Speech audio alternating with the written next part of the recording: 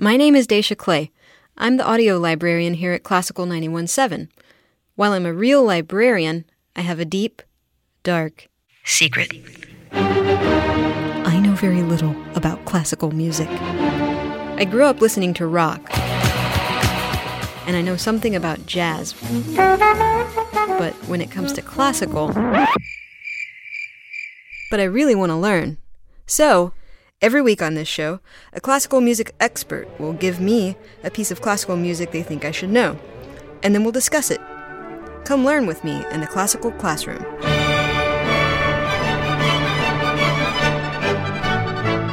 Hello everyone and welcome to the Classical Classroom. I'm Dacia Clay and here with me today is JoAnn Falletta. She's the music director of the Buffalo Philharmonic Orchestra and the Virginia Symphony Orchestra. She's conducted over 100 orchestras in North America alone and more orchestras than you can shake a baton at all over the world. She's a strong advocate for up-and-coming musicians. Her conducting is featured on numerous recordings, including the one you're going to be hearing throughout our show today, and her latest CD with the Buffalo Philharmonic called Built for Buffalo just came out. JoAnn Falletta, welcome to the Classical Classroom. Thank you, Dacia. I'm glad to be here. What are you going to be teaching me about today? Well, one of my favorite pieces. This is a piece I've loved since I was a child, and I hope you're going to love it too. It's a piece by Rimsky-Korsakov called Scheherazade. Oh, yeah. And as the name suggests, it's based upon the character from the fairy tale book of 1001 Nights. Yeah. Well, I want to talk about that because I love that. I guess I don't know what to call it, a collection of stories, but we've never talked about Rimsky-Korsakov on the show, and I have absolutely no frame of reference for him as a composer. Can you tell us a little bit about him and why he has two last names? Well, that I can't answer. I've only just known him as Nikolai Rimsky-Korsakov. So, but a Russian composer from the Romantic period, late 19th century. He wrote this piece in 1888. He's considered one of the greatest orchestrators of all time. And that's like saying someone has the greatest sense of color in the music world. He's able to mix instruments together in a way that no one else could. It's dazzling. I mean, the effects he gets with the orchestra. And that's one of his hallmarks. It's extraordinary music. And an interesting thing about him, too, is that he was a sailor. He had another life as a sailor. And traveling the world by ship gave him a very special interest in different places. So he was very intrigued by the Far East. Oh, and that's I think that's cool. What inspired him to write this. Yeah, I was gonna ask, like, why would someone who's, with a clearly Russian name have all of these Middle Eastern flavors and inspirations? Well, it was partly his traveling, but I think that book was so famous, 1001 Nights. It was actually written down in the 9th century. I mean, just like this compendium of legends and fairy tales. But in the 18th century, it had been translated into other languages for the first time. Mm-hmm. And once Europe started to read these stories, they were entranced. I mean, this is music based on these stories that transports you, as they do, to a land of enchantment. And they're stories of imagination and striking imagery. They're marvels of color and drama and love and magic. These really alluring tales. And they appeal to everyone. Everyone reading them in their own language just fell in love with them. And one of the most wonderful aspects of these stories is that they empower the oppressed. The people who have the sort of least chance to succeed at the end do succeed, maybe through the power of magic or magic of this 1001 Nights. And so they were extremely appealing to people reading them. And I'm sure Rimsky-Korsakov felt the same way. It just was wonderful. Well, speaking of those who are least likely to succeeding, we should talk about Scheherazade specifically, who kind of frames this whole group of stories. Well, she's the hero of the story. And, it's kind of amazing that in the Persian world, I mean, where women really weren't very powerful, she is the one who saves her country and changes the caliph into someone who no longer is killing people and completely brings an end to his reign of terror. She saves herself too. She saves herself too. And that's the whole premise Yes, is right, is that she does. is trying to he has like a different woman every night, essentially. Well, yes, that the story is that the caliph was deceived by his first wife, and he's never forgiven women. So he's decided to marry a new wife every day and then kill her in the next morning. And you can imagine, I mean, the chief courtier who's supposed to be supplying these women is distraught, and the whole country, the kingdom is distraught. I mean, this is awful. Or they're losing all of these young, beautiful, wonderful young women. So the daughter of the courtier, Scheherazade, must be a very feisty young woman, tells her father, "Send me next time." And of course he resists. He said, "No, no, no, never." She said, "No, send me because maybe I can stop this." But I think it's astonishing that given the patriarchal nature of the culture, the Persian culture, that she assumes the key role, and she does save herself and she saves her country. By telling stories that are so engaging that he keeps going, well, what happened next? I know, but she's very wise. She's always very careful to stop at a particularly good spot. And she tells him, "Oh, my husband, I'll continue tomorrow. It's late now." And he probably said the first night, "Well, okay, one more day, and then I'll find out what happens." But she spins these stories for 1,001 nights. And that's where the title comes from. She just keeps telling him more and more wonderful stories, fairy tales. And she is also very clever because she makes him the hero of some of them, too. I mean, she fashions a person that's just like him who's the hero. So you can imagine that this was something that ignited Rimsky-Korsakov's imagination about creating a piece of music that would tell the story. So do you think, you had talked about how when these stories came over to Europe, people were just gaga about them. Yeah. Was that perhaps why he wanted, was it born out of that sort of popularity and excitement that he was maybe inspired to do this? I think so. I'm sure that played a major role. I mean, he knew how much people loved this. And actually, at this time, the late 19th century, people were really interested in the Far East. It had a kind of special mystery. And even today, it seems like a mysterious place in many ways. But then in the 19th century, it was kind of a land of enchantment, a shimmering, magical place that very few people had ever seen, but they imagined how wonderful it was. There's this little poem that I think is so beautiful, written by Tristan Klingsor at that time. He talks about Asia. Asia, Asia, Asia, old wonderland of fairy tales, where fantasy sleeps like an empress in her mysterious forest. I think that's how people thought about Asia, that wild things, wonderful things, magical things could happen there. Not like their life in a little town in Europe, working away. And they just loved it. And of course, the fact that it was the poor people who were able to succeed in these fairy tales really appealed to them. And then Rimsky went with it. It fed that sense of mystery about this part of the world that must have seemed so, without things like the internet, and it must have just created this incredible place in their minds. Right. So they imagined that almost anything could happen in this wonderful place that they would never see in reality, but they could dream about it. Yeah. Well, let's get to the music, and you can walk me through it. Where should we start? Well, first with the character of Scheherazade and the Sultan or the Caliph. Scheherazade, people as they listen will notice is the violin, always the solo violin. The concertmaster tells that story, but the piece opens up with the character of the Caliph, and he's very strong, and he's very angry, and he's very powerful. He's not a warm and friendly man. So right at the beginning, we hear his character in the music, and here it is. Okay.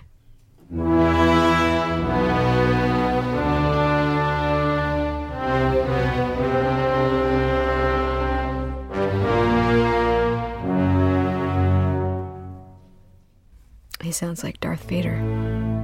Yeah. He's definitely a man in control, this man.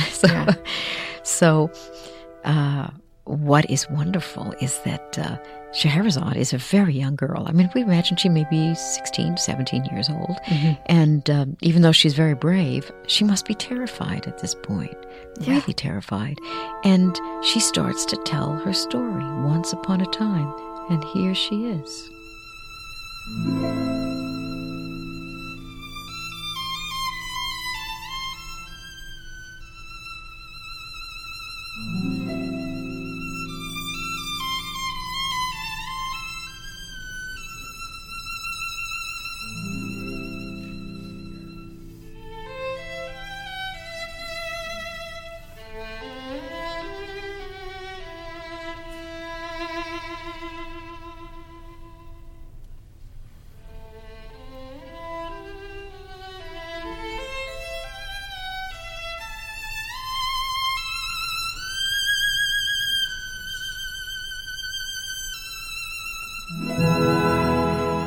The first story is the sea and Sinbad's ship, Sinbad the sailor. And here Rimsky-Korsakov, the sailor, really comes to the fore with music that makes us actually feel like we're on board a ship. Yeah.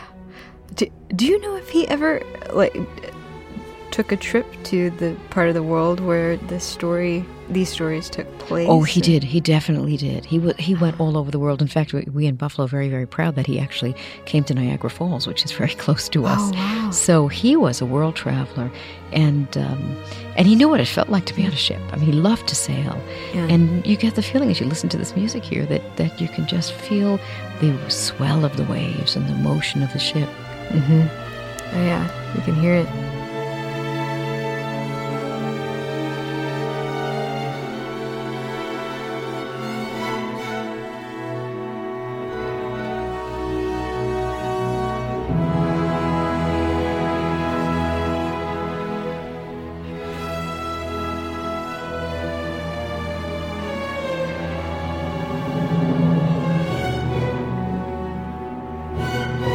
This is very literal translation sort of characters, and he's painting pictures of this music, and while he doesn't want to limit our imagination, there's enough that's so clear that we can make up our own stories based upon them. Mm-hmm. I mean, there's another story, of course, Scheherazade. Every night is coming up with a continuation or another story. You'll hear now different characters represented by the instruments, by the bassoon, the oboe, the violins. Okay.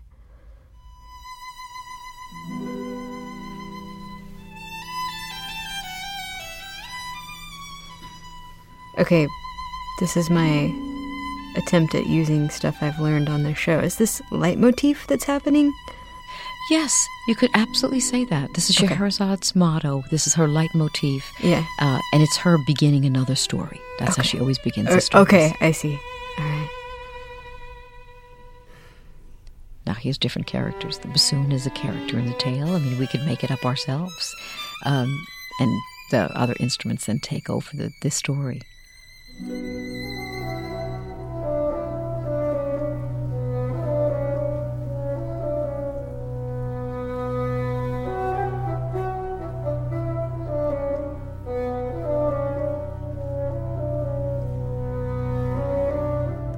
What's this story? Alibaba?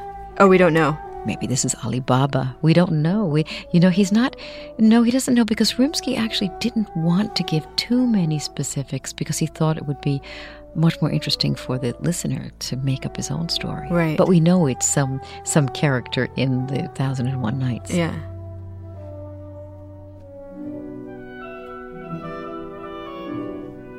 Another character comes in, the oboe.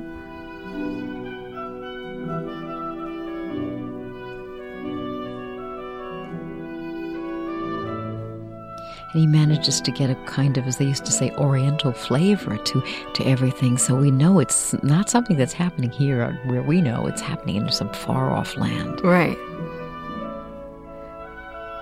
Can you talk about the instrumentation? You mentioned that he was masterful at using instruments. He was the supreme master of orchestration. I mean, he knew how to use the instruments, how to make them sound great, how to use them in ways that really brought them out to the fore of the orchestra, so that we hear the oboe solo, we hear the bassoon solo, we hear the violins. They glitter. I mean, he creates a kind of tapestry that's shining and evocative and glittering, which a lot of composers didn't do, but he is using all of his skill in creating this painting for us, and it makes for a very, very interesting piece of music. Also very challenging for the orchestra, but fun to play and really fun to listen to. It's so light and bouncy, like right here.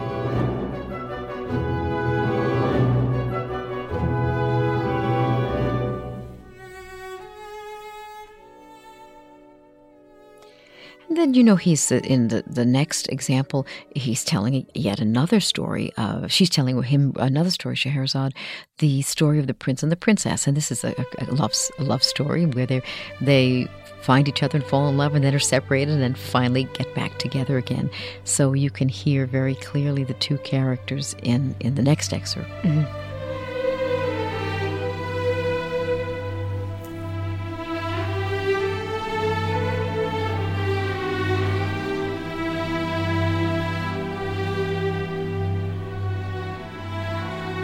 this may be the most romantic music in the piece. Very.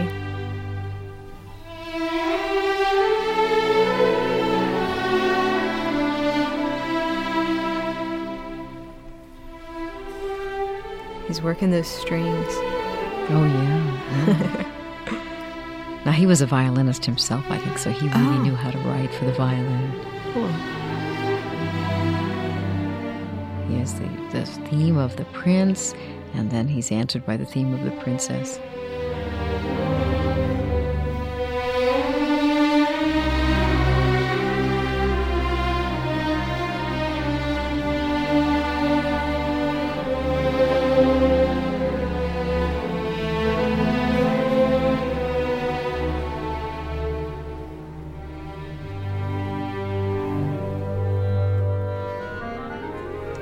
Oh, what's going on there? Clarinet plays the part of the princess. It's just beautiful.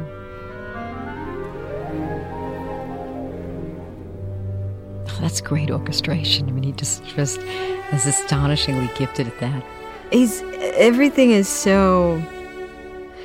I'm not sure what the technical term is, but it's very mellifluous. Everything flows. Yes. It's very ornate, but it's very... Yeah.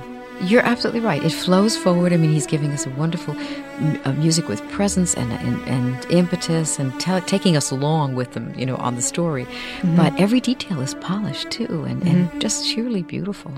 So sort of gentle and complex at the same time. Yeah. And he just called this The Prince and the Princess and left it to, our own very fertile imaginations to think about, their story. I like that he gives the listener sort of space and credit, like sort of honors the intelligence of the listener and allows them to fill in that space. At first he had titles for the four movements, and then he requested that in the publication that the titles not be put in there because he wanted people to be free. And I think you were absolutely right. He had a lot of respect for the audience's intelligence and imagination and wanted them to be free.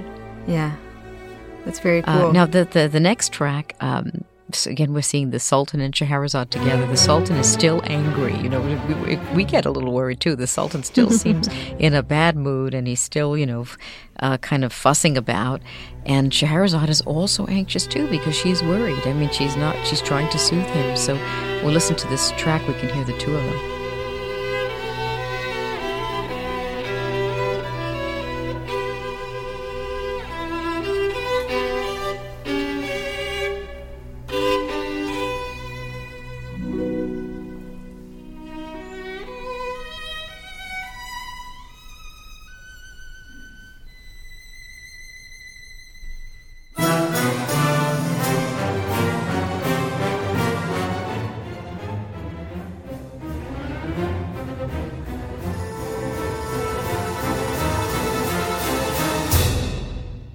And then Scheherazade responds to him because she's anxious.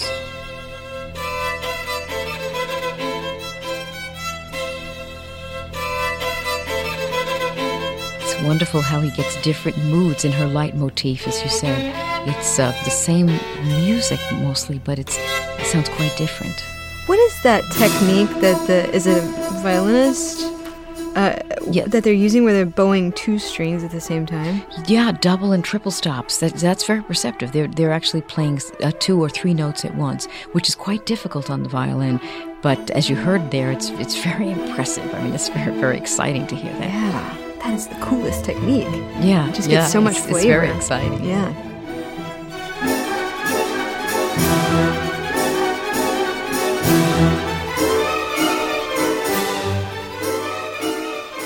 Now in the final movement, again, we're sort of in the middle of some, frenetic activity. It sounds like a chase scene. We don't know what's going on, but we know somebody's in danger and something is about to happen. Yeah.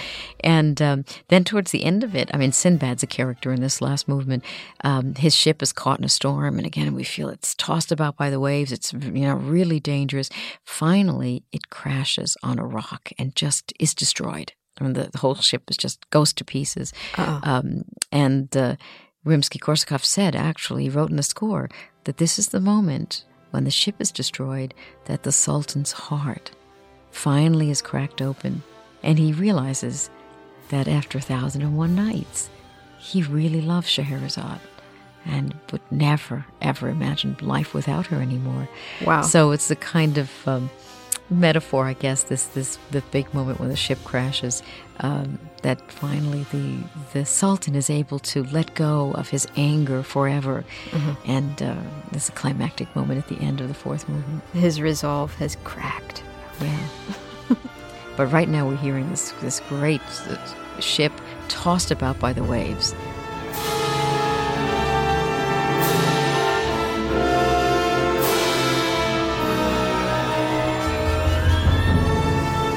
Huge waves, you can tell from his writing.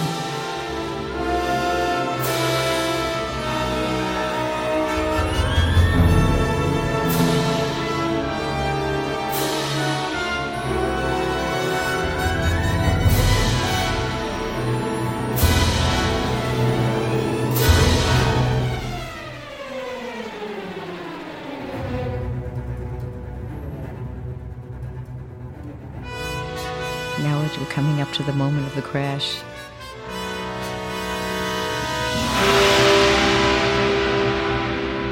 There it is. The ship goes to pieces on the rocks. But everything quiets down as if the Sultan has a moment of an epiphany.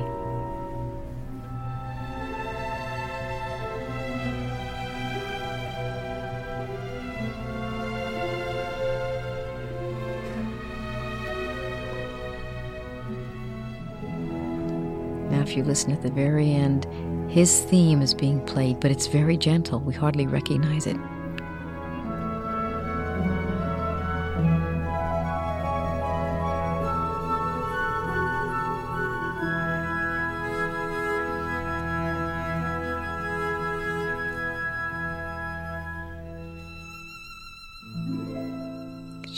Scheherazade is happy now. This is her final little song.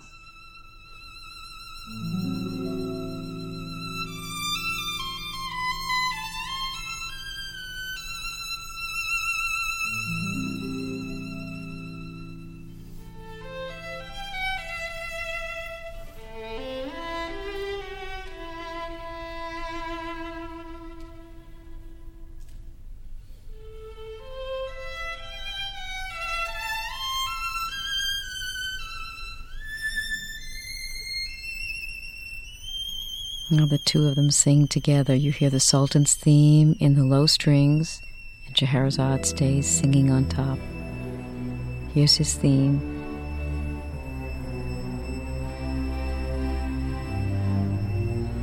It's very gentle now.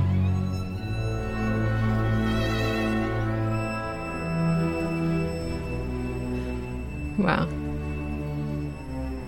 And it ends quietly.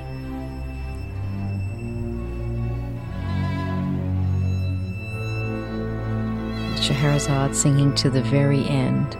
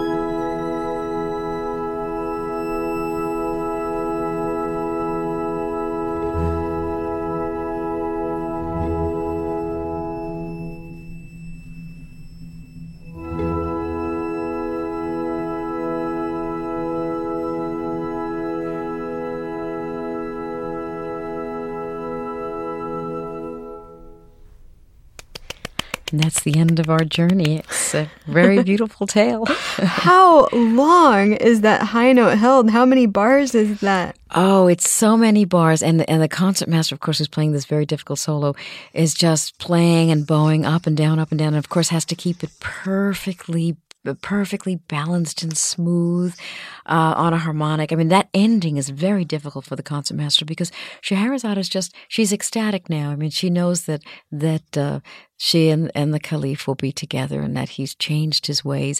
And she's singing in the highest register. I mean, she's just floating with joy. And Rimsky writes it beautifully for the violin, but very difficult. The piece is filled with difficult things for the orchestra, but difficult in a way that it's deeply satisfying to play, a lot of fun to play, and just filled with color and drama. You really feel in the orchestra as you're acting out a play without words. Yeah. Is that what led you to, you've been conducting the Buffalo Philharmonic since 99? Is that right? And that's right. What led you to want to record this piece? Is it just that it's fun? Exactly. I mean, first of all, it was a piece I knew for a long time, and I really loved it. It was a story that appealed to me as a child. But what I really wanted to record it, the reason is that it was able to show the Buffalo Philharmonic players as great soloists, as great individual musicians, and as a great orchestra together. But there's so many great spots for violin, for cello, for oboe, flute, clarinet, trumpet, trombone.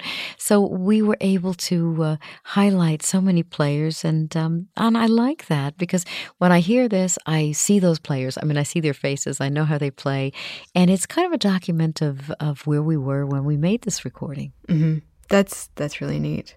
I love it. That was so much fun to go through. I was just smiling the whole time. Thank you. I'm always fun. It's fun for me to talk about a piece like this, and music can take you to wonderful places that are really in your mind. And the wonderful thing too, Dacia, is that everybody goes someplace different. I mean, the music is not limiting. Yeah. You go to a place that you find, and only you can take yourself there with music, but the composer leaves a lot of space to find your own way to your own special island, let's say.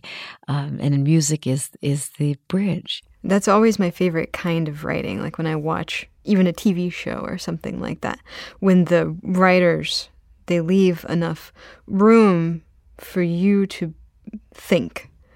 Or you're reading a good book. There's the writer trusts you enough to know certain things and to be able to fill in the blanks with your own imagination. And that's right. And that way it's different for everybody, which is what I love about music. Since it's not so specific, people get different things from different pieces, and they're the only ones who can tell their own story. Yeah. And that's a beautiful thing about something like music that is not it's not wordy. It's not filled with words and descriptions. The descriptions are just the beautiful sound around you.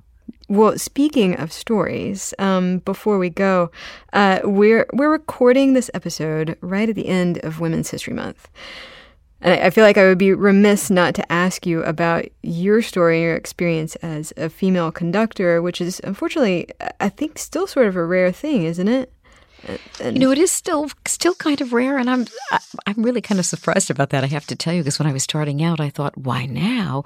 There would be just as many women on the podium as men, but it hasn't happened, and it's, classical music is a conservative art form, but I feel very lucky. I fell in love with the orchestra when I was about 9 years old, and I decided then I had to be a conductor because I wanted to be in the middle of that group. I wanted to be in the middle of that sound. I wanted to be, in a way, a catalyst or somebody who would help all these musicians come together and create something extraordinary. So that's what I wanted to do, and I just persisted, and I didn't realize that really when I was studying there weren't many women on the podium at all, and I just didn't know that. And my parents were not musicians. They didn't know either, and the first I heard of it was when I was 18, and I went to the conservatory, and they said, well, this is kind of unusual still that they're not, women don't conduct many orchestras. But, like most 18-year-olds, I was not deterred by that. I was in love with the orchestra. I had to do it. And I'm very grateful to both